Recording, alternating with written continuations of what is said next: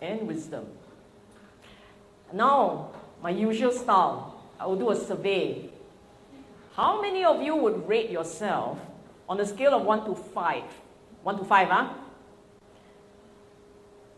For Saddha, faith. How many of you would rate yourself 5? 5 means...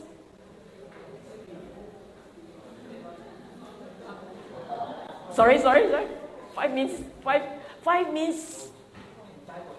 Yeah, can die for Sangha, can die for Dhamma. Martyr in the making. One means, yesterday I just go for refuge. Then I stumble over the Pali words or the Chinese words. I prefer in English, but what to do? Singapore doesn't have English. Go for refuge. Okay, who is 1? Okay, who's 2? Who's 3? 4? 5? The rest of you in the wrong class. Never heard of faith before, huh? That was the easy one, because the next one is on wisdom. The next one is on wisdom. You want me to do the Saddha test again and all, so that at least you endeavor to answer one question tonight. Guess Saddha again, huh? Who's 1? You need a negative. You are here what, to burn down the place. Okay, who's 2? 3? 4? 5? Why so shy? 5. Good. Well done. Okay. No. 5, I talk for you, okay? Now, wisdom. 5 means you know what you're doing, you know the Dhamma, you love the Dhamma, you are just going to embrace it to the end because you know the Dhamma. 1 is, Simisi Dhamma. Sorry, so the first question tonight is, sorry, what's Dhamma? Okay, so that's 1, huh? Who's 1? 2? 3? 4? 5? And the ones who didn't raise their hand got arthritis tonight. Because obviously there's a gap here. Now, why did I come up with a topic that says faith and wisdom are 2 sides of the same coin? Clearly, I'm the only one who can answer that question, which I plan to at the end of the class. If it is still not obvious to you by then, why? I will answer it. The other more interesting question is, do you agree? Right at the start point, before I go into the lecture proper, looking at this title, do you agree with the observation? How many of you say yes? How many say no? How many say I don't know? You must at least raise your hand here. And the rest of you, what? Don't understand English? 我讲华语好吗? Okay. Now,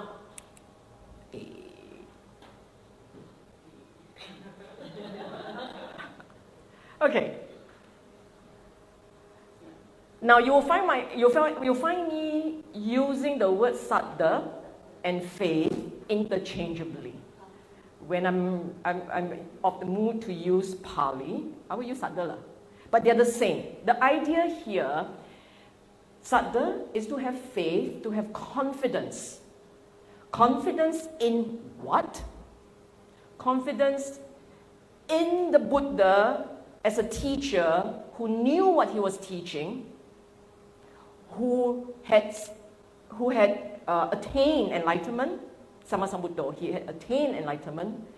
He was a great teacher, and he was able to teach anything and anyone who had an interest in knowing the Dhamma.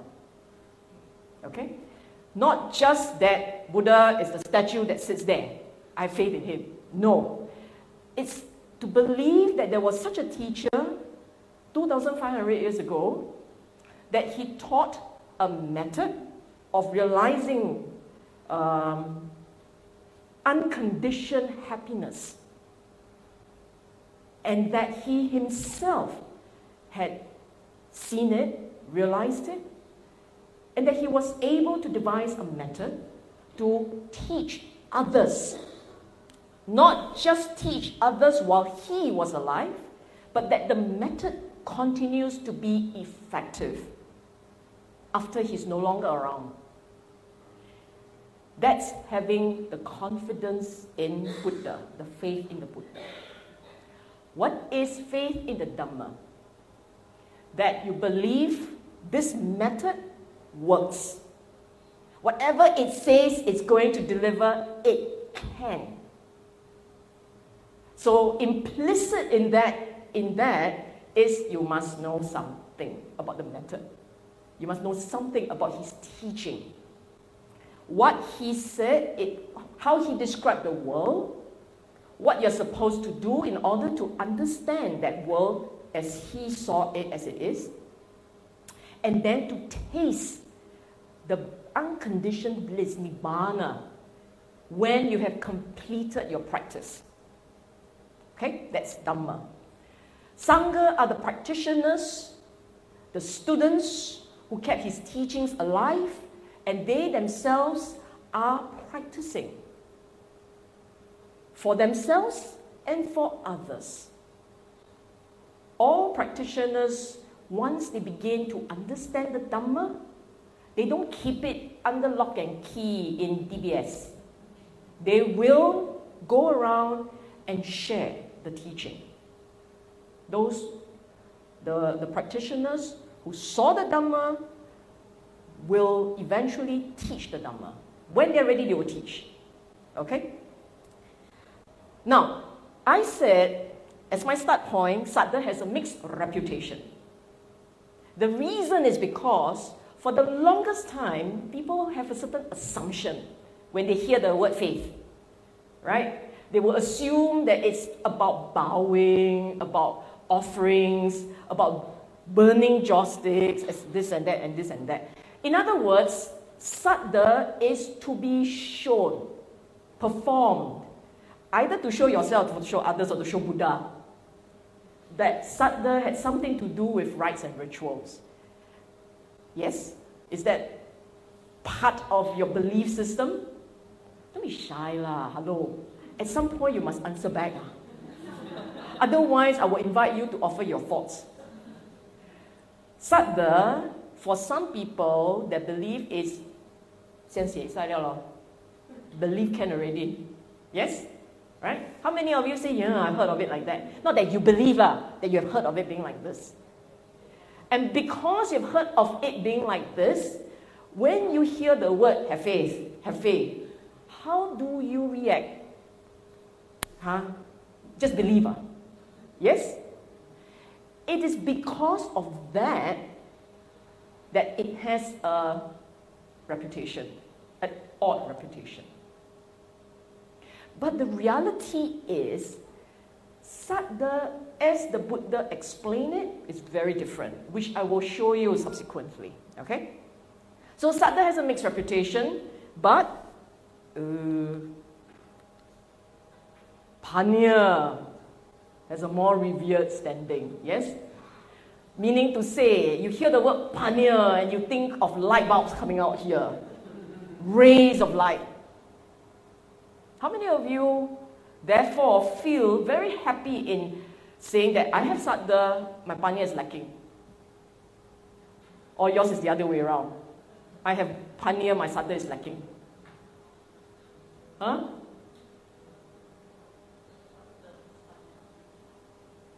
Hello? I have Saddha, my Panya is lacking. Or I have both. Both are sweet. Who says sweet? Sad lah, this class. So sad. Seriously. It's 7:30 at night, you have no reason to be sleepy. If this was 7:30 in the morning, they can say, oh, I'm very tired.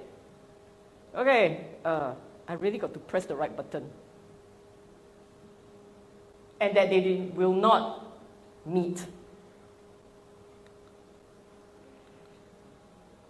Okay, I've explained it. I have not explained Panya. What is Saddha? I've explained, right? The belief, the confidence in the Buddha being the teacher who has realized Nibbana and was very effective in teaching them. Dhamma, I've explained it as a method of realizing Nibbana, unconditioned bliss. And Sangha are the practitioners who practice, who teach the Dhamma, and who showed by their practice that the Dhamma is possible, to realize the Dhamma is possible. Okay? But what is Panya? What is this wisdom?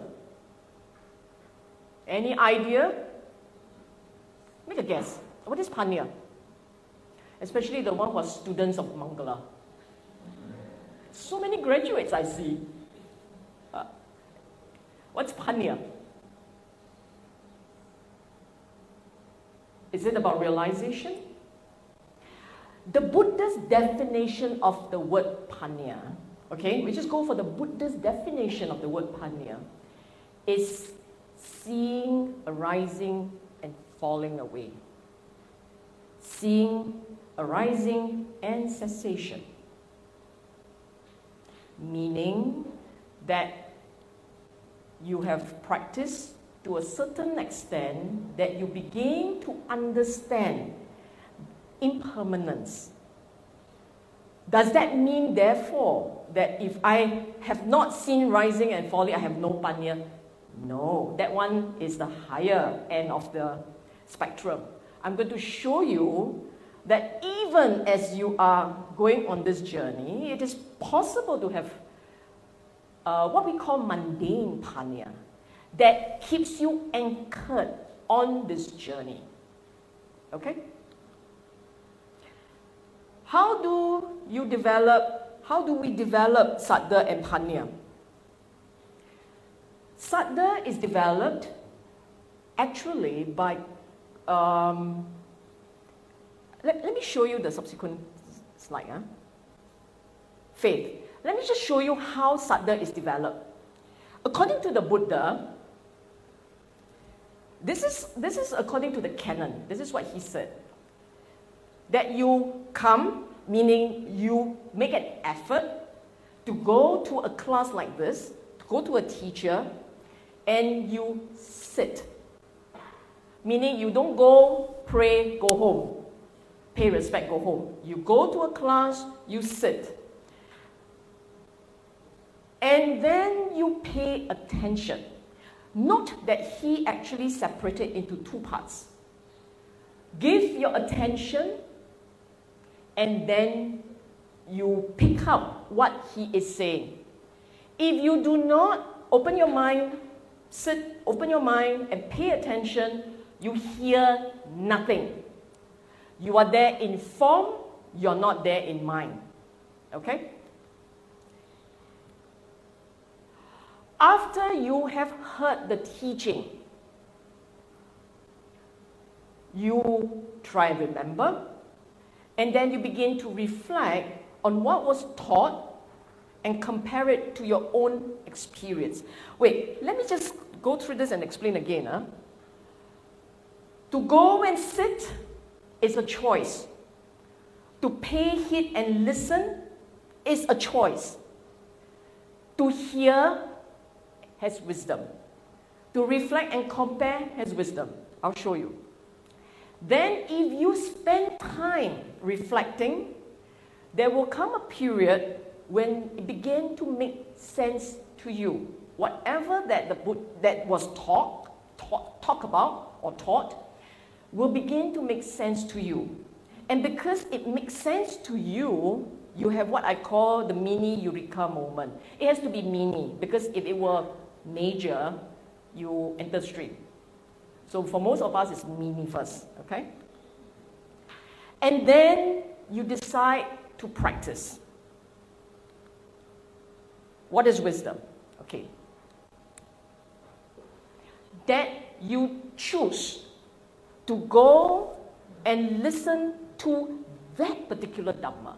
You see, for many of us, especially in this time and age, you're confronted with a wide spectrum of teachings, a whole range of teachers, all kinds of philosophies, all kinds of religion. You're free to explore. For you to choose to come to this one, we will go check this one out. For you to make that choice, that in itself actually tells you or tells us that you already have that mundane wisdom. If you had zero wisdom, there is no way you would choose come here. You understand? If this were not your first visit, okay lah, we are going on to the next one. But if this were your first one, the first time you check this out, and you come for this particular one, not me, meaning Dhamma, you go for the Dhamma, that in itself actually tells you you already have some wisdom.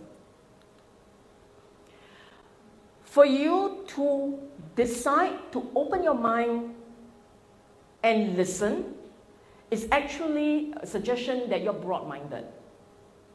You can go, this being your tradition, and then you say, okay, let's check out my handphone, check out things. I'm just here, spend some time because it's good karma. And then you go home. Some of you, right, don't say never. But never mind, at the end of it, you're very convinced. Okay, the fact that you pay attention is being open-minded, okay? To hear. The word hear is interesting. Hear means registering the information. Hear doesn't mean sound waves, sound vibration hitting the ear. It actually means I heard you, I register what was said, I get some of it, I'm remembering something. Okay?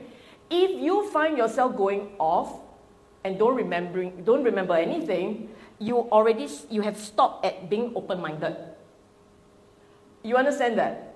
If you go off from tonight, and all you remember is joke in the beginning, joke at the end. In between got Dhamma talk. You didn't hear. You were only being open-minded. Okay? After you have heard, the question then is, do you know which part to reflect on? Or were you open ear but not quite registering the material? Of course, you can help with modern technology. But were you just there, hear something, then when it is time to think about how it applies to your life, nothing comes out? If that were the case, again, you got stuck. But if you heard, you collected, and then when you go home and you use the correct relevant material to reflect and apply, then there is wisdom. It is wisdom to know what to focus your attention on and which part to apply in your reflection. You understand? Yes? No? I got to repeat the whole thing again. Do you understand? Yes. Meaning, you choose to come, there's mundane wisdom. You choose to pay attention, it's a wisdom of sort. If you choose to pay attention and then your wisdom got a... And while at home, because at home you don't have the Dhamma talk, but what do you have? You have two things. You have memory, and you have picking from the range of things that you remember, apply. And that one is entirely your own wisdom. Okay? And if you apply the correct ones, meaning you pick up the correct thing and you see it in your daily life and you're reflecting correctly, wisdom is getting stirred up. Okay? And this mini eureka moment, what does it mean? It means that in your daily life, Dhamma begin to make sense for you. Little by little, it makes sense. And which part of the Dhamma should make sense? Dukkha, craving, suffering, unsatisfactoriness, and craving. The correlation between dukkha and craving. This is the most obvious part. Because all of us have our experience of dukkha. And the reason why we have all these dukkha experiences is because of our craving. And if you go home and this doesn't hit you between the eyes, you need your eyes checked out. Isn't it? Because this is so obvious. You go out, the weather, let's say tonight, you walk out, it starts raining. And you didn't bring umbrella. Dukkha already for sure. You will start fretting around. Yes? No, I'm going to float through the rain. Who say I'm going to float through the rain? No, you're sure the dukkha will arise. It stares at you between the eyes. Okay? So your mini eureka moment means what you heard, when you apply, it begins to make sense. And for that to happen, there has to be wisdom.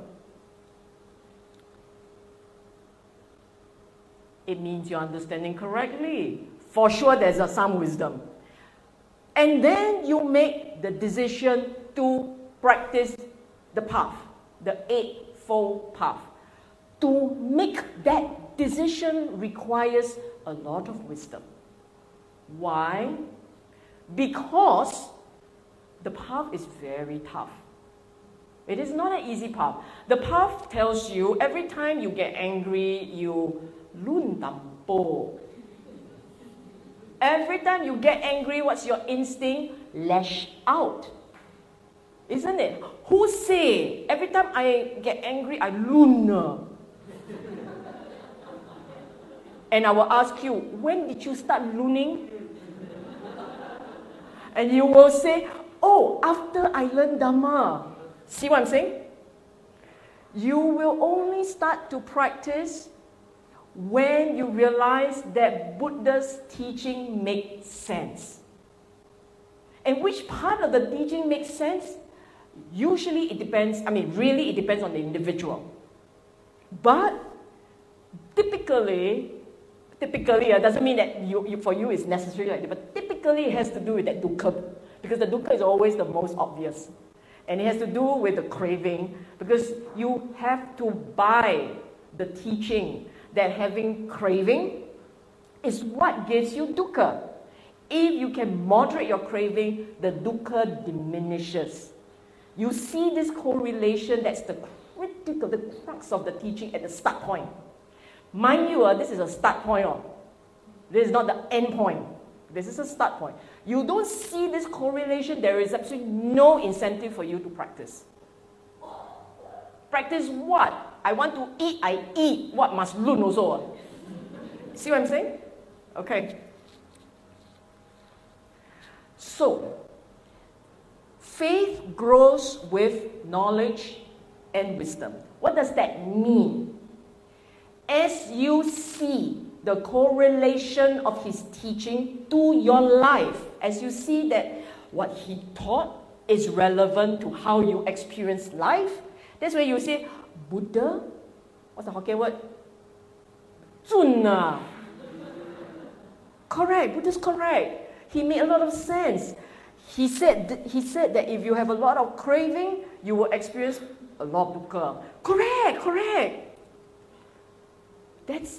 He's Zun for sure. It's the next part. If I can moderate my craving, my dukkha will diminish. That's more important. And the most important is how. How do you moderate your craving? Get it? It is not about dukkha. Buddha didn't teach dukkha. Teach dukkha no need. You can teach also. Hello, talking about pain, suffering, any one of us can teach. Buddha was teaching you how to overcome dukkha by overcoming craving, because that's where the problem is. And that's the difficult part. Why? Because that is about our habits, our instincts. Our instincts, in fact, it is right down, deep down into your DNA. I have always said, we have been programmed to survive. In order to survive, you have to have craving. Otherwise, don't eat, lor. Just lie down there, don't eat, lor. But you have to eat, lor. So you have to eat. There will be some degree of craving, okay? Stages of development, okay. Now, for most of us, actually, at the end of this talk, I'm going to raise another question, and this time around, your hand doesn't come up, I'm going to come to you. And if I have to take the whole night to walk to the end, I will. And you all just sit with me, okay? Early stage, what does that mean? For those who are very new on this path, I start with the faith side. I start with the wisdom side. I forgot how I start. For those who are very new to this path, there's a reason why I have it flipped. Earlier on, it was faith and wisdom, right? Now I flipped it. You must watch that flipping. Huh? There is a reason for that. You recall the last time I said, in that last slide, it ended with Buddha Zuna. Then you start to practice, yes? Which means to say, at the point when you started, you already have what we call the intuitive understanding that the Buddha was right. And knowing what's good and wanting to comply. What does that mean? In Buddha's teaching, if you recall, for early practitioners, for general nominal Buddhists, minimally, you must remember he talks about 5 precepts. Do good, do no evil, purify the mind. That's the teaching of all Buddha, yes? Okay. So right at the start point, when you say Buddha was correct, he knew what he was teaching, I'm going to embrace the Dhamma. At that point, if you truly believe Buddha was right, at that point you will check out his teaching. What should I do as a Buddhist part? What should I do to be practicing correctly? And this would be the sort of things that you will pick up, okay? At that point, the faith is young. So what happened is you'll always be asking questions, mostly what and why not. So what am I supposed to do? What should I be doing? How should I pay respect? How should I pray? You understand? So the kind of things at this early stage of your career as a Buddhist would be checking out the basic teaching. Four Noble Truths, Eightfold Path, 8 材料. 5 precepts, I know. Sometimes I do 8 precepts. On full moon, new moon day, you will say. Yes? Well, you don't even do that. And then some of you get really creative. You're supposed to come and bow 3 times, and you must do it like this. These are the sort of things that people do, yes? Maybe not this crowd, because you're not here, you're the next one. Okay? So you will be focusing on morality, precepts, do's and don'ts, and the religious observances. This is because you're young, you're new. When I say do's and don'ts, the don'ts are your precepts. What are the do's?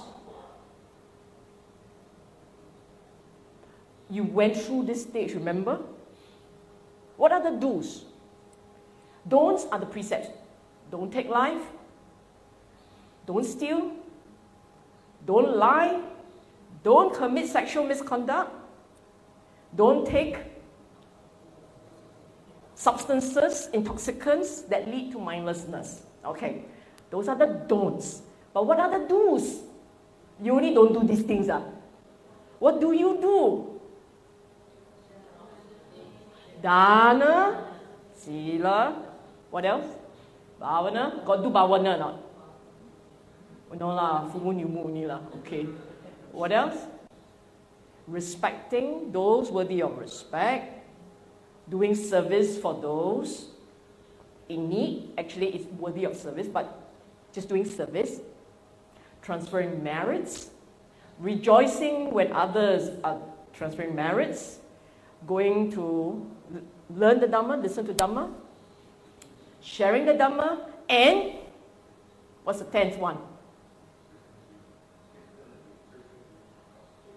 Straightening the views. Correct. Straightening the views means every time you're not sure, you raise your hand. But these days, you can write and pass your question forward. Okay? So, while you are relatively new, and it is common, when you're relatively new, you usually ask this question, what am I supposed to do as a Buddhist? What am I supposed to do? And you will be told, oh, you go for refuge, you take the precepts, you chant all these, you do all these chantings, you make these offerings. When you go before the Bante, bow. That sort of things. Yes? Hello?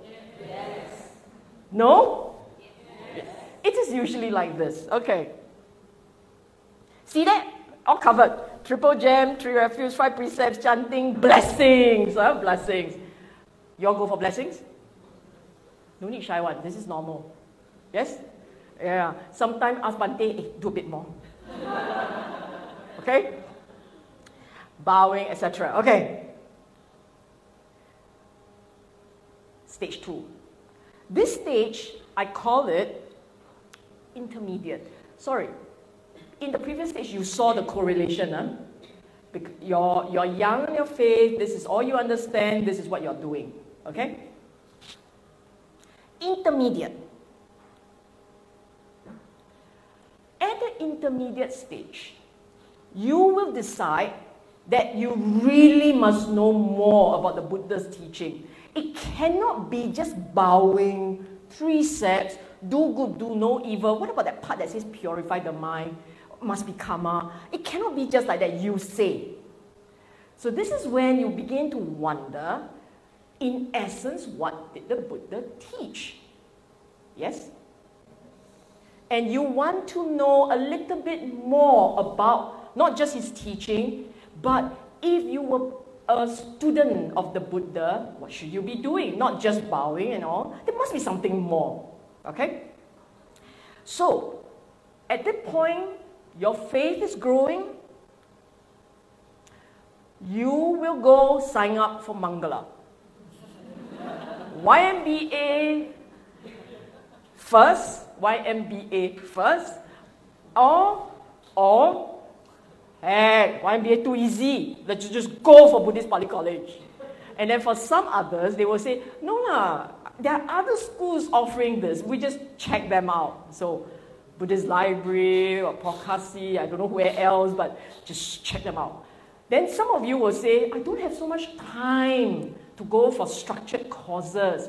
Can I just attend talks regularly? You attend talk on your birthday only, doesn't count.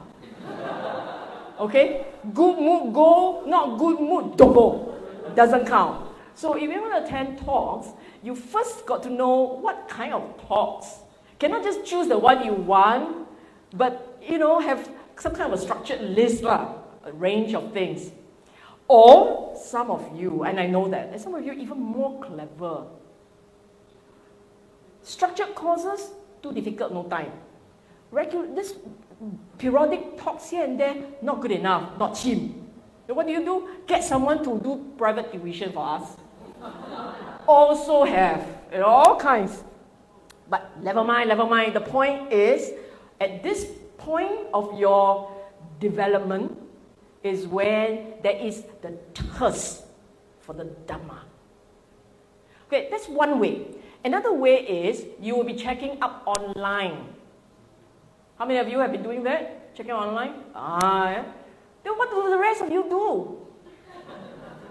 You are the sporadic, periodic ones. Good mood, go attend lectures type. So you check out online, buy books. Some of you will be buying books. Some of you hoard books. You do realize hoarding and buying does not mean reading and registering. So if you were to hoard books, you must remember your ambition is not going to be a Buddhist librarian. You want to have Dhamma knowledge, not Dhamma books. Okay? And there's the early stage and the later stage. So in this intermediate stage, in your quest for Dhamma knowledge, you will begin to ask questions about the following. The Four Noble Truths, the Eightfold Path. Some of you a bit more exposed will start asking about Tilakkhana, the three characteristics. What are the three characteristics? Anicca, Dukkha, Anatta. Yeah, this one passed this stage already. And then you have 5 aggregates, 6 sense bases, Kamma, conditionality, Nibbana. All very conceptual. All very conceptual. Reading a lot, trying to remember, trying to understand, but it's all cerebral. How many of you stopped here? It's okay, you're brave and you're honest. So they're too shy or not well, this hand cannot go up. Okay. Note this thing, still wisdom and faith. Okay. I call it the penultimate stage. For most people, at some point, if they start searching for the Dhamma conceptually, at some point they may run into someone who will get them thinking a little harder about the Dhamma. Okay? And it is only when they hit that point that they say, I think I don't want to just end on a conceptual note. I want to know a little bit more. In this stage, this penultimate stage, it is because of faith that you will follow the Buddha's teaching to the letter, as is no questions asked. Let me explain this part a little bit more. You see, up until the part when you were understanding Dhamma conceptually, it is all brain power. So it is about wisdom. It is not so much about faith. But at that stage, you may be doing a switch over. The switch over is, as I said, you ran into someone or you read something. There has to be, the odds are it's an external trigger. Odds are, for some of us, it's an internal trigger. It has to be a trigger that tells you, I want to know more. And when you say, I want to know more, and you start exploring at a deeper level, one day you may begin to see that the Dhamma, there's so much more than just Four Noble Truths, Eightfold Path understood superficially.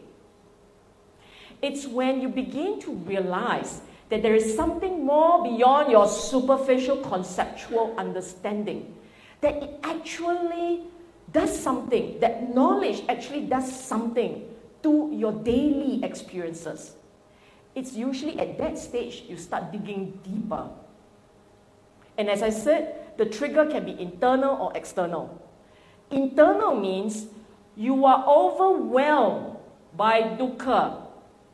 You think that being a Buddhist and begging Buddha for help is going to resolve all your worries. But you realize that no, worries still there. Something growing. Why? And then maybe out of some degree of desperation, you go and try out meditation. Usually that's what happens. People get very depressed, they go try meditation. Then sometimes they get more depressed. Because in the meditation, they don't get it. Oh, so painful. Wow, double whammy. Yeah?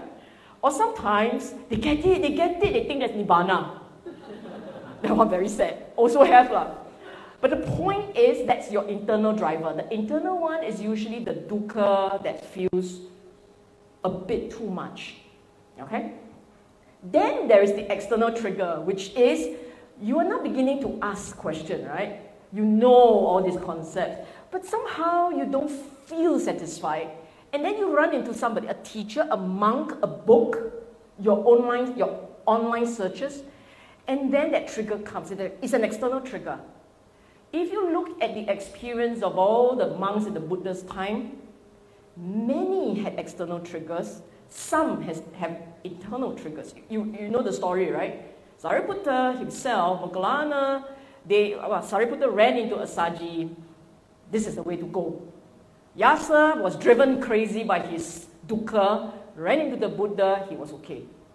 So there will always be some kind of a trigger that leads you to take the untrodden path. Okay? And at that point, the question then is, were you given the correct Dhamma? Were you fortunate enough to come into encounter with the correct Buddha's Dhamma? Because if you were, because now it's about practice, if you were and you practice, you will experience joy and relief. It may well be temporary, but you will experience joy and relief. When you experience joy and relief, having heard the true Dhamma, this is what will happen. Your faith will surge. It's a surging of faith. And in the surging of faith, you go, Buddha say what, I do what. Okay, very Singlish. But that's the idea. Exactly as the Buddha prescribed the steps, you will do it. You wouldn't be saying, really discount or not? I working there. You won't be having so much negotiation with yourself, but Buddha not there to negotiate with you.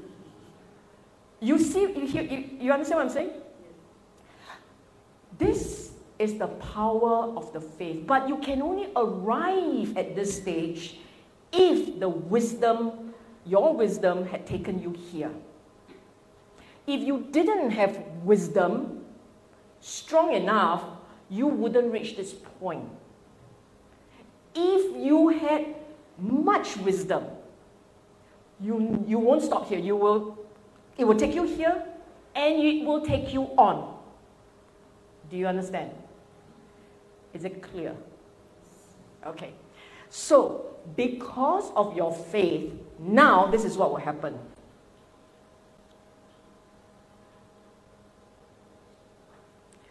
In this path, on this journey, one of the first thing that you have to do is to develop mental factors, mental conditions necessary to grow that wisdom. A normal average mind, especially now, it's an average mind that is also depressed, because if you come in odds, you have some depression going on, some anxiety going on, okay? A normal average mind cannot see the Buddha's Dhamma as he taught. Don't bluff yourself. It can't be done. You have to develop 5 mental states. If you don't have this core 5 mental states, you can study and get straight A's until you hit PhD and you still don't see the Dhamma. Very good at quoting Pali. You're very good at dredging out commentaries and sub-commentaries. And guess what? You created your own commentaries. But still, you know in your stomach, because that's all you have, the stomach, that's not quite Dhamma. Or at least that's not the Dhamma, because I'm not saying Nibbana. What is still deep? Nibbana is a concept that floats in the dictionary of your mind. So, if you are truly committed to the Dhamma, to understanding the Buddha's Dhamma, then you will start to develop 5 mental states, as prescribed by the Buddha. What are they? Number one, saddha. Back to this word, saddha, confidence. Number two, virya. He didn't say sila.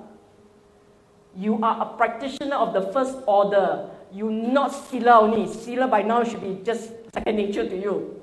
Now it's virya. What is this virya? What is virya? Mangala student? Energy. Just energy? Effort. Effort for what? Effort to keep the mind space clean and pure. So any akusala, unwholesome, unbeneficial thoughts, perish them, get rid of them. Any akusala, unwholesome thoughts that haven't arise, make sure they don't come up. Any kusala, beneficial, wholesome thoughts which are there, proliferate them. And if they were not there, develop them, bring them up. These are not just a lot of words. This is a lot of effort in daily life. Meaning to say, if you are serious about practicing, meaning to say, on an average day, you try not to have dosa, anger. If anger arises, what you do? Make it a squatter in your house. No. Push the anger out. And what do you bring up in its place? What's anger, best friend? Metta. The energy of friendliness, kindliness. Okay? And if it were not there, bring it up. If it were there, keep it there. So these are little things. That's not just anger. Give you another one. Not anger because you practitioner, not angry one. But sometimes impatient. Sometimes impatient. So what must you do? You basically tell your own mental energy of impatience, pipe down, stop it. You actually tell yourself, not someone telling you, you tell yourself. This is virya because it takes a lot of effort to try and keep that garbage, our garbage here, clean. It's not easy, especially in daily life. Okay? Sati, mindfulness. At the minimally, mindfulness is about trying to bring attention to the moment, bringing your attention to the now, to this moment. Be aware of this moment. Minimally. But if you are developing this as a skill, then it is not just bringing it to the now, but you have to include something called clear comprehension. Meaning, when you bring the mind to the moment, at that moment, you are also mindful of the Dhamma. There's a whole other series of things. Samadhi is to do concentration meditation. You may say, yeah, but no need leh. Okay, Buddha say mass lah, you say no need. Buddha say 5, he never say 4. Who are we to question the Buddha? But whatever, I'm just going to put it on the table as he prescribed it. Typically, in the Pali Canon, you will see that when he talks about Samadhi, he talks about the jhana. Minimally, but jhana very difficult, right? Minimally, to be able to bring the mind to a concentrated point, an object of meditation, bring it to a point, and keep it there. Keep it on the point. Keep it on your object. If your object is breathing, keep it on the breathing. If your object is, I don't know, body parts, 32 parts, don't 32 parts and put in McDonald's. Just keep it on the 32 parts, okay? And so on and so forth. And Panya, Panya is developed through constant mindful of arising and falling away. But that's a lesson for a different day. I know you're distracted. Do you want to do something about the... What is... Oh, okay, make do. You're okay, yeah? Okay. Buddha said, you should try and meditate. So if you were, remember what I said about if your faith is absolute, if your faith in the Buddha's Dhamma is absolute, you will not, on your own accord, suka-suka do negotiation, and meditation do once a month. I will just devote one day and not go out, do meditation whole day. Doesn't work like that. You spend the whole day telling your mind, stop it, sit, stop it, sleep. You spend a whole day chasing after the mind that has decided to go on vacation. You're not going anywhere, I'm going to go on vacation. And this is what will happen. If your faith is very strong and you're now gunning for the understanding of the Dhamma, you will spend time to do a bit of meditation. Okay? That's why I said doing it religiously. And you will try to observe mindfulness in daily life. Now, I'm talking about someone who is convinced that the Buddha's Dhamma is it. I'm going to practice as he prescribed and to see the Dhamma as he said it would be. Then it has to be done like this. It is not a part-time thing. Part-time meaning during exam I try. After exam I stop. Or worse, maybe full moon, new moon only lah, and that's it. Cannot 8 precept and that's it. If you're going for the penultimate stage, it is daily. Okay? And at some point in the practice, the wisdom that grows as a result of the practice is truly, you will get a glimpse of the reality of the mind as it is. I call it, for you, if it begins to make, if you are practicing this way, as the Buddha prescribed, Dhamma comes alive for you. Dhamma is no longer just words on paper. It becomes an experience in daily life. What does that mean? It means you begin to first understand what your mind is and how the mind works. And because you begin to understand the mechanics of the mind,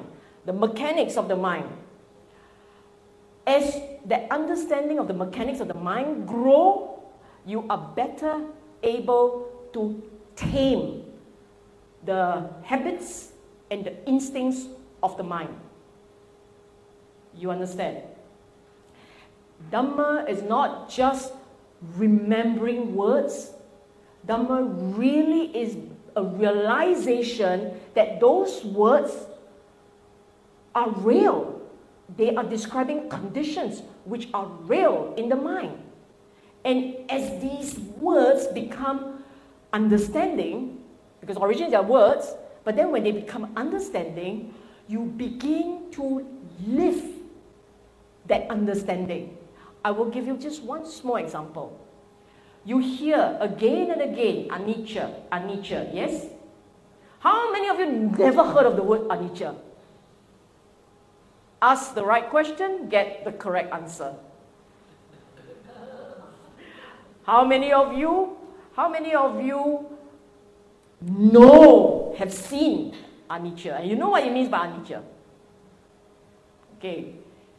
Meaning to say, for you who have seen, anicca is no longer just a word.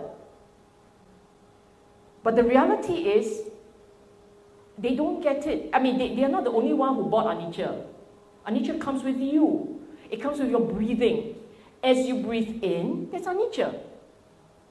You can't stop breath mid-air and hold. You can, but if you faint, I'll get someone to help you. You know what I'm saying? Your breathing, it's an anicca. It's a process. And in this process, there is no break permanently. For the form to exist, that breathing process must continue. Just by looking at that breath, the entire length of it, just by looking at one length of breath, you already see moments of anicca. You see that in meditation, you see that in daily life. The impression of anicca must sink in. And in this practice, these moments of anicca must keep sinking in again and again and again and again and again until it becomes second nature for your mind. Remember, we said your mind has all kinds of strange habits. It has to internalize new Dhamma habits. New Dhamma habits. Because it is only when the brain starts internalizing these new Dhamma habits can you begin to see the Dhamma come alive. So as you go through your life, as you walk along the road, as you cook your food or chop your dishes, you will be, this is impermanent. And then some of you will say, wow, very boring man. Boring means you haven't quite seen it.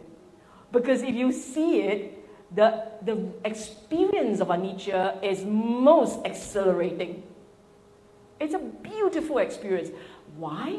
Because it doesn't matter if you are hurt. It doesn't matter if your ego is hurt. It will pass. It doesn't matter if you are in grief or in pain. It will pass. It doesn't matter if you are restless or you are upset. It will pass. When you internalize anicca, that's one of the things that will happen. Anything bad will pass. But then good also pass. Anything good will pass. And what does that mean? If you really internalize good anicca, bad anicca, what does that mean?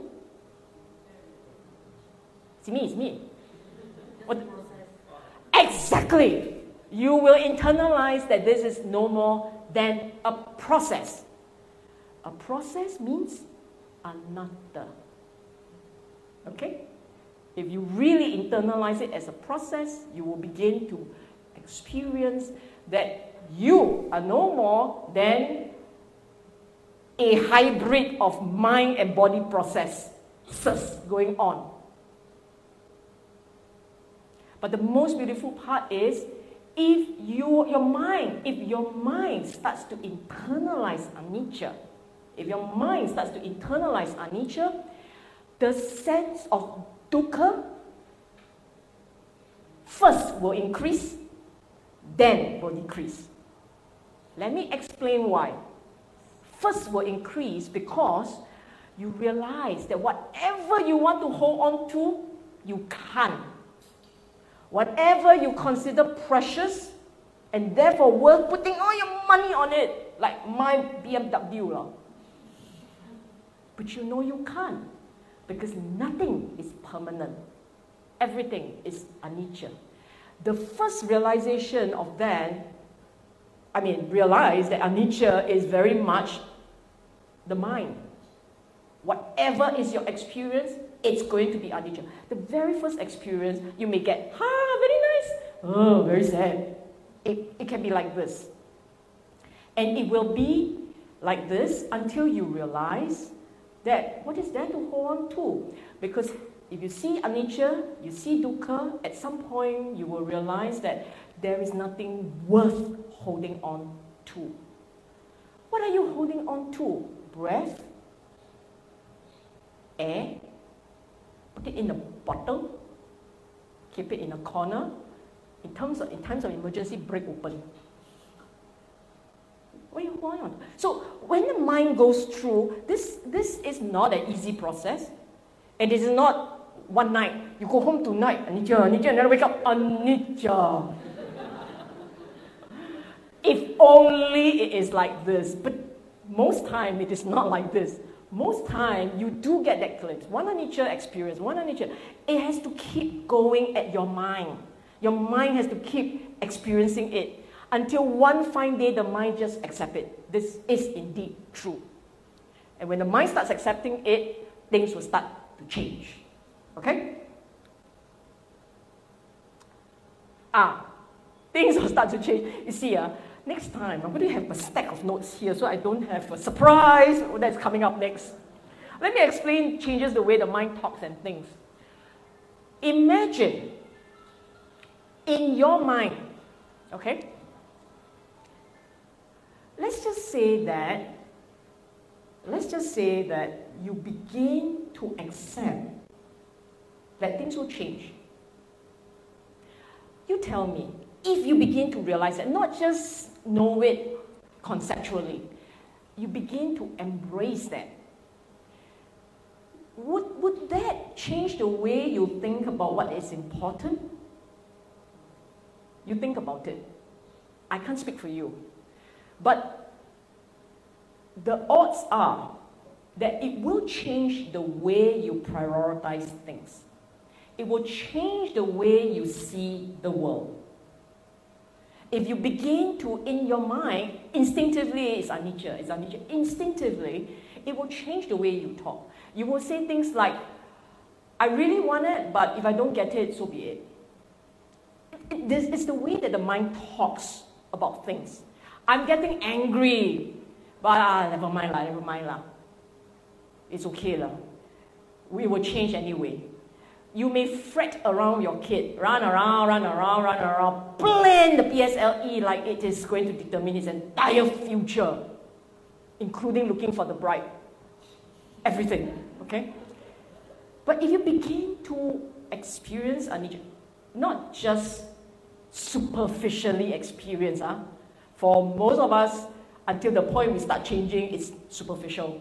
But it's really internalized. Then you may begin to say, some things are not important. Some things remain important. I will just focus on those. So your sense of priorities will change. The way you pursue your priorities, your bucket list will change. The way you chase after them will change. The way you explain your decisions will change. Once upon a time, this is very important. Now, it's okay. Temporary only, ma. And so on and so forth. A lot of things will start to change. If you say, I'm a practitioner, I really understand the Dhamma, but I haven't really changed that.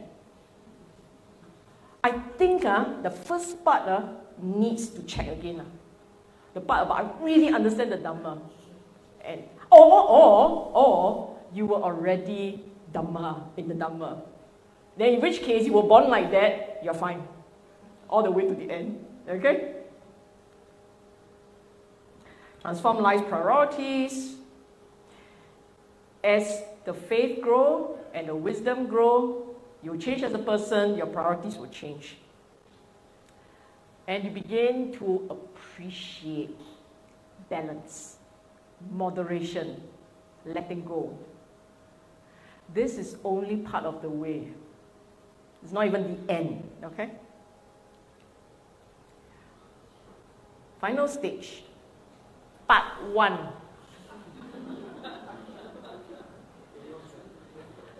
This is like what's that show? Hungry Game, must drag it. Part 1. Hungry Game, right? Hunger Game. Oh well. Part 1 of this practice, what starts to happen? Seeing arising and fading away as is. What is this? This is really about the mental states And if you're really kilat in your meditation, very kilat in the meditation, in your physical form. You're not so kilat, you only register the pain, no pain, pain, no pain. Okay? But if you really kilat, you see a bit more. But you're actually seeing steps. The mind going through a series of arising. I see you actually experience contact, arising of feeling, arising of perception, arising of thought, arising of craving, arising and ceasing, arising and ceasing, arising and ceasing of each part. Contact, feeling, thought, craving, and so on and so forth, parts by part.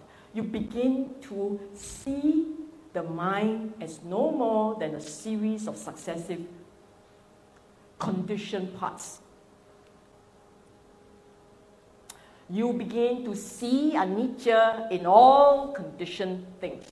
What does it mean? You are conditioned things. People around you are conditioned things.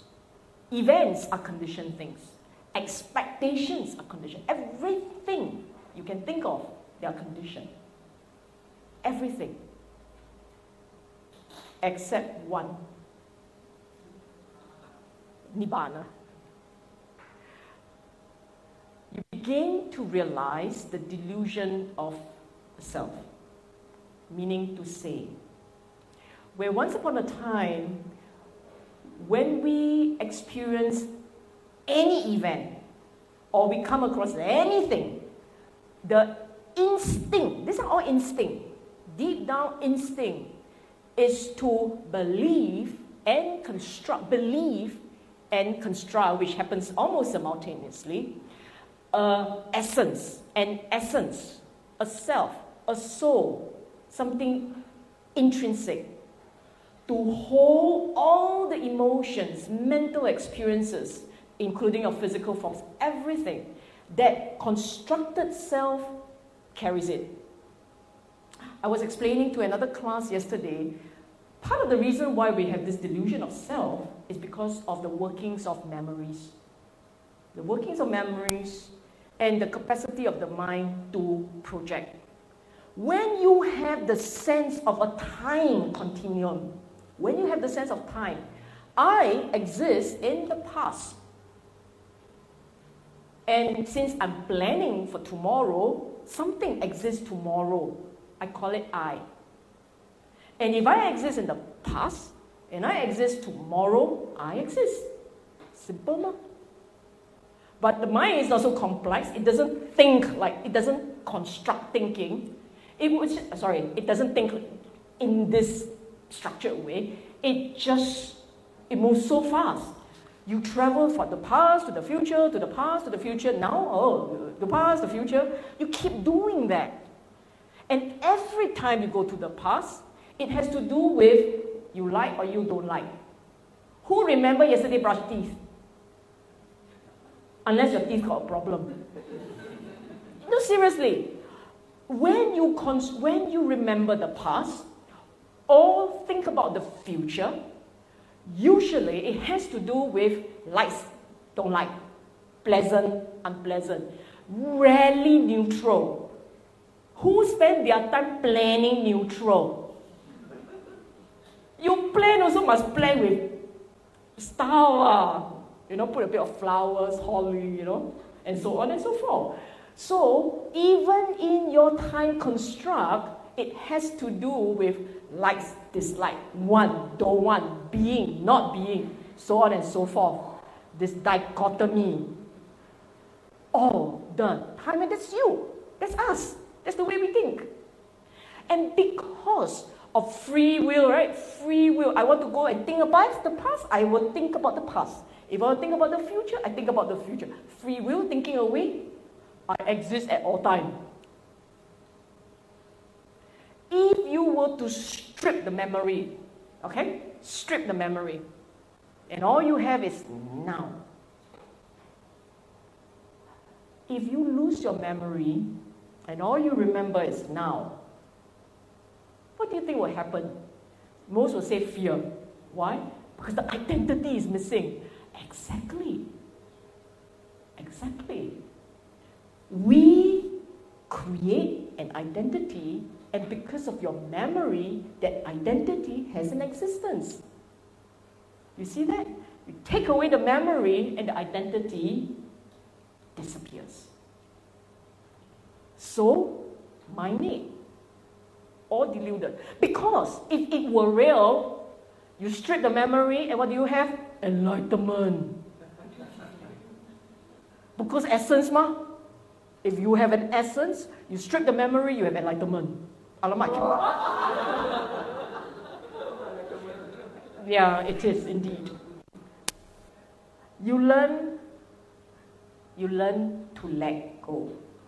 Letting go is learned. The mind understands, the mind sees benefits, the mind accepts that it has to let go, the mind will try to let go, the mind has let go. Why do you think in the Buddha's Four Noble Truths, he has it in these many parts? Something, dukkha must be, there is dukkha, dukkha is to be known, dukkha has been understood. There are parts. So in the same way, in this whole thing about letting go, first you got to see benefit. You got to realize why it has to be done. Then you accept. Once you accept it has to be done, you try to do it. And if you try to do it as the Buddha taught, you will get it. You will get it. And then this letting go comes easily, not with constipation, which is for most people who don't practice the Dhamma, who don't understand it very well, but they think letting go means like that lah, then wow, here let go, there think. So you go home and still carry whatever you have let go along. That's not letting go, that's holding on. Okay? But once you begin to understand, you learn to let go properly. But it's, you know the word here is learn. So that's why final stage part 1. Part 2 means let go. And when you can do all these, you will begin to experience a reduction of dukkha. Okay? Until your mind is convinced that it is the wise thing to do is moderation. But why would the mind be convinced that moderation is good? The mind must see the correlation between craving, wanting, and dissatisfaction, unsatisfactoriness, dukkha, suffering, whatever you call it. The mind must see that correlation. And when the mind sees that correlation, then the mind says, like that, I then must do something, right? How am I supposed to let go? I don't even know how. The practice is about how. So, the practice actually has a few parts. This practice, this path has a few parts. Part one on this path is understand conceptually first. You must know what he taught. Understand what is the goal of this practice. To realize happiness. To no longer experience dukkha. Then understand that it has to do with habits, your mental habits. So these are all understanding. Then part 2 is recognizing all the evidence, all the proofs that his teaching was correct. You don't see the proof that he is right. What is your incentive to let go? You have to see that proof. So once you begin to see the proof, then you say, okay, now I need to do something to moderate the wanting, the craving. And that comes the hard part. Many people think that seeing anicca, dukkha, anatta is the hard part. It's hard, but it's not the hard part. If it were the hard part, you don't need anagami to get it done. You see what I'm saying? The Sotapanna can see anicca, dukkha, anatta. That is why the fetter of the self-delusion, the illusion of a self that drops.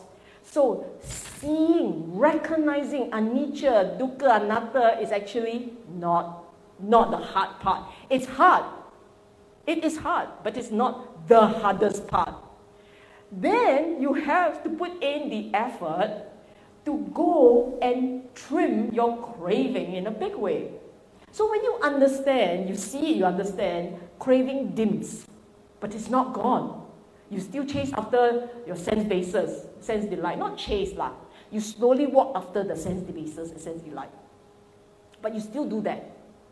And for that to be gone completely requires another set of teachings, set of training. Learning, training, seeing. You keep doing that, okay? By this stage, faith, I use the word explode. I wanted to find the bomb that goes boom, but don't have. I technically not so kilat. So all I have is literally. Your mind explodes with joy and delight and gratitude. Okay? The fetter of vicikicca is eradicated.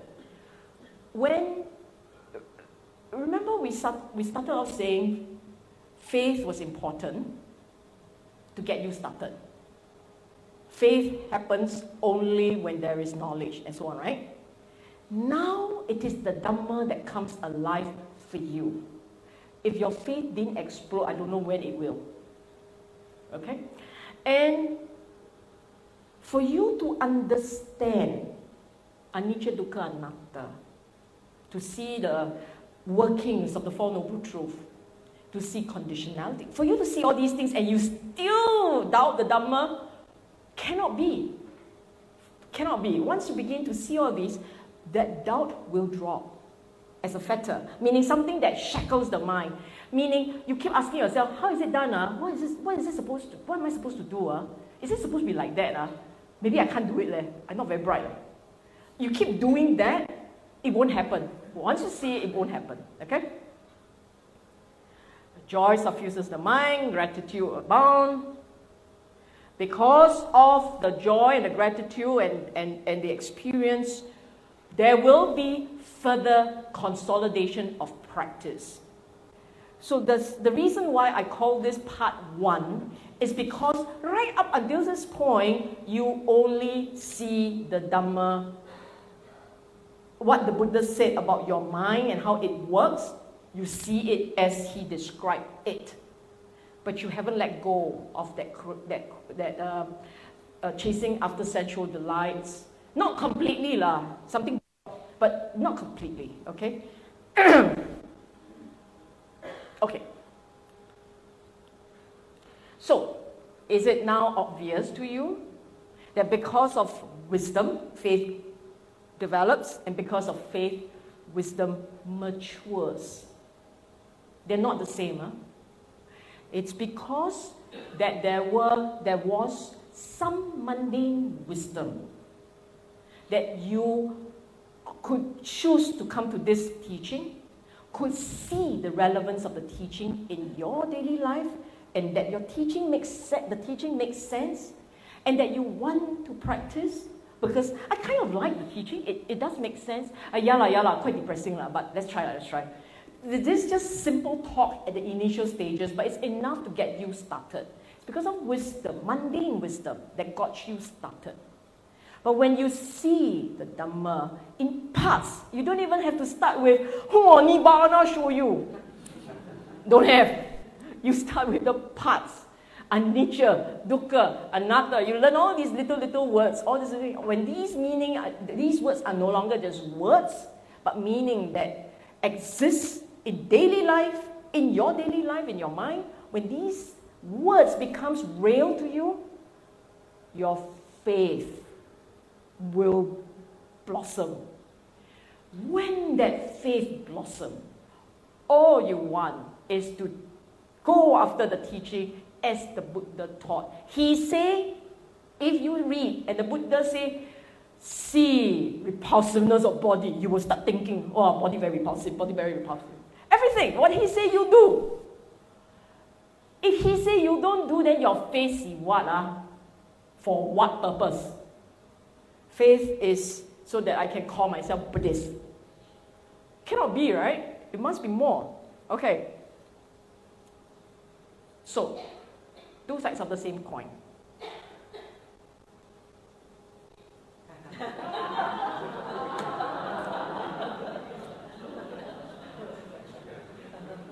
That's why I didn't want my slide maker to send it out. But otherwise, no impact, ma. Cheap thrill. Okay, question. Any question?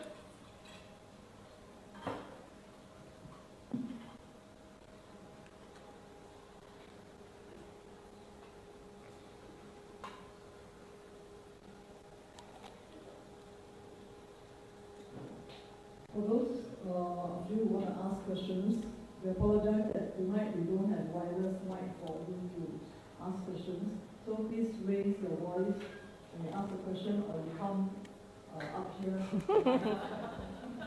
Another alternative is you write on a piece of paper and then you can pass to me or you can pass to Brother Alex. Actually, surely you can shout out the question. Can or not? No, my best friend not here today. Today he's not here.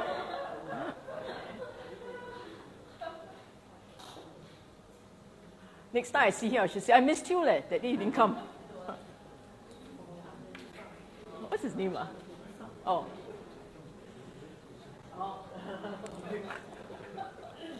If he's watching, if he's going, Ayya. Can't go. Bante, I come to you. Hello. Oh, must lah. Yes, Bante. Shh.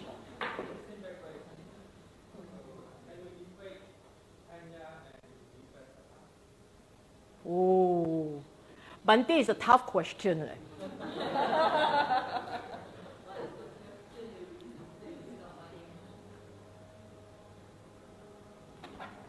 Bante wanted to know if Vipassana is Panya. Panya has different levels. From the mundane,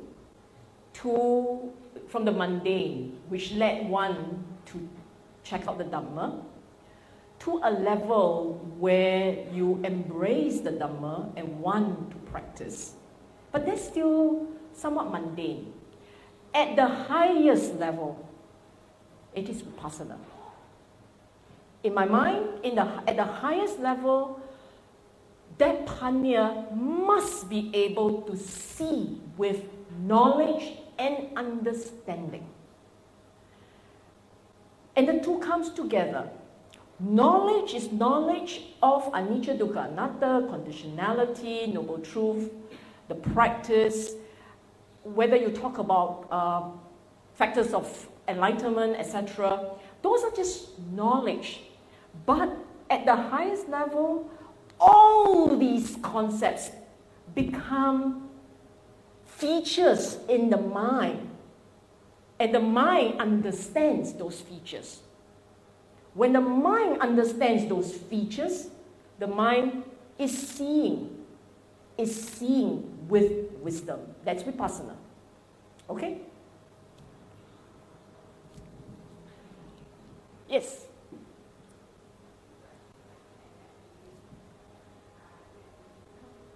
My shuttle service on the way. Thank you. Why does this question always come up?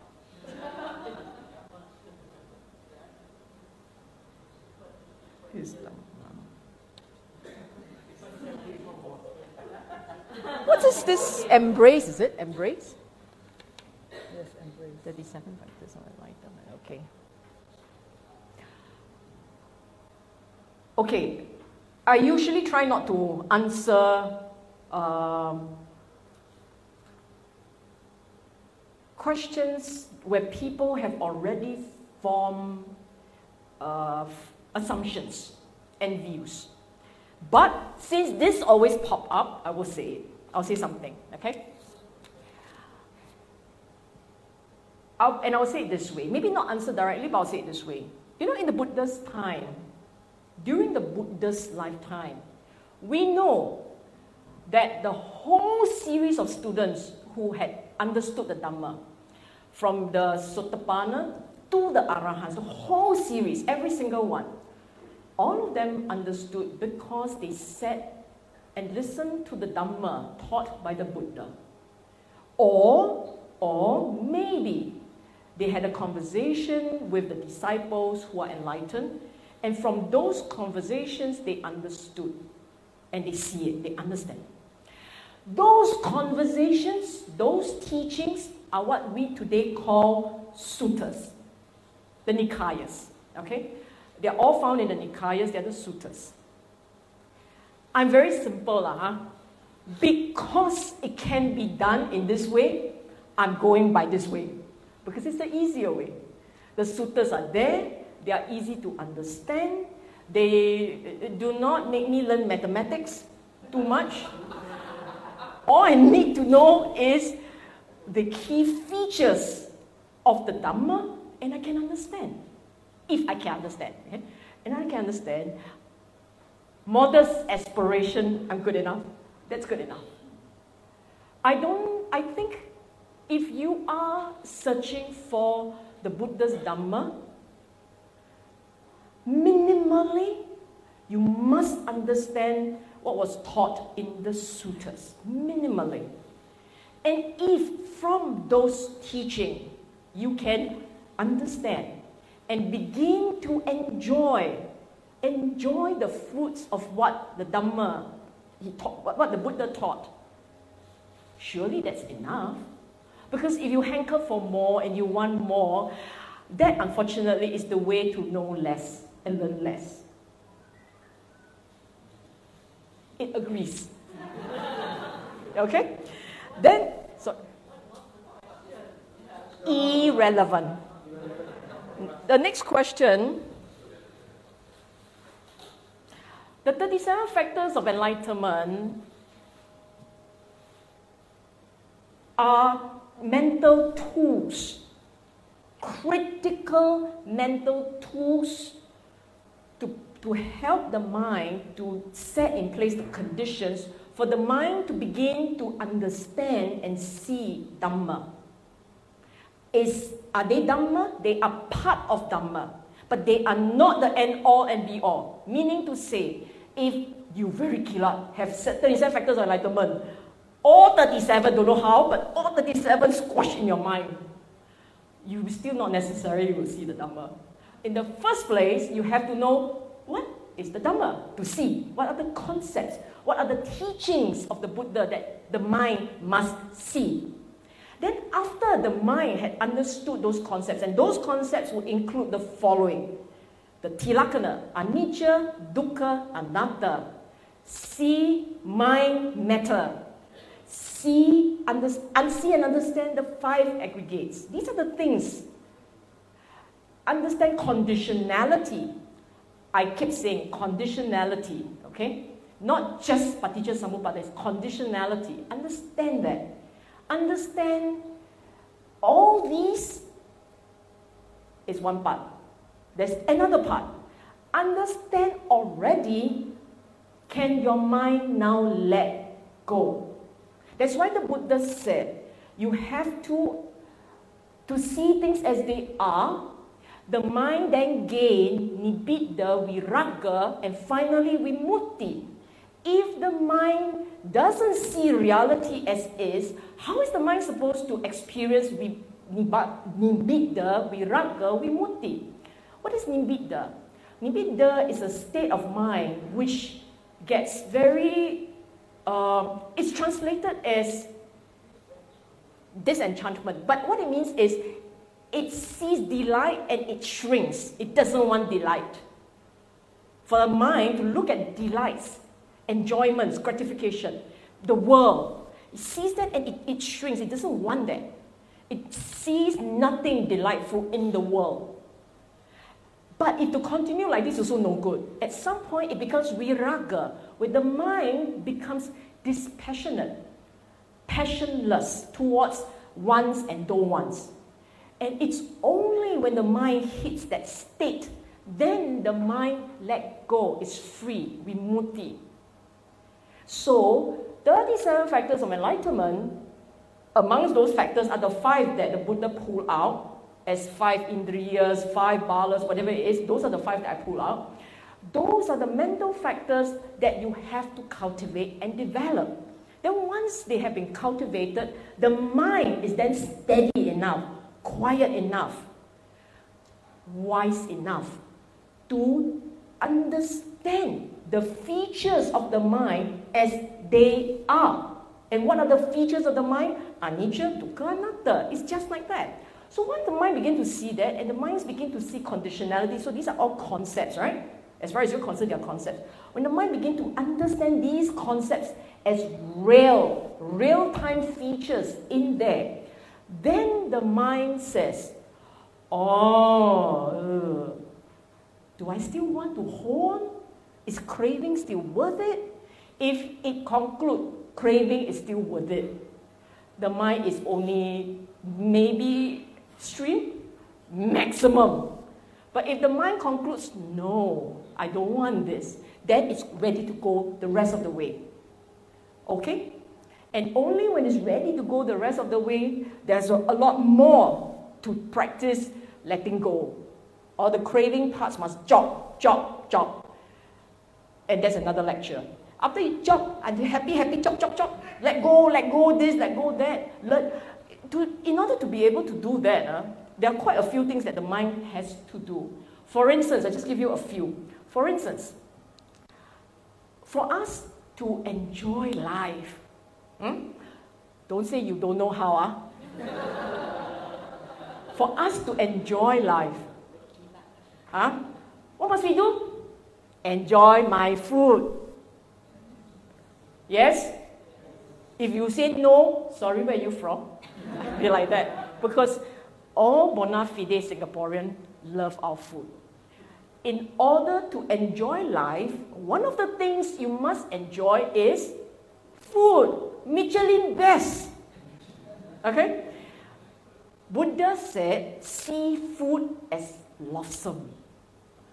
Foul. Loathsome. Think of eating food. Nutriments in one of the lectures. Think, when you eat food, think of chewing the flesh of your son. Only son. Just for emphasis, the Buddha said, only son. Think every time you chew your food, it's like chewing on the flesh of your only son. Imagine you want to diet effectively. What should you do? Think you're eating the flesh of maybe only some very choi or something else.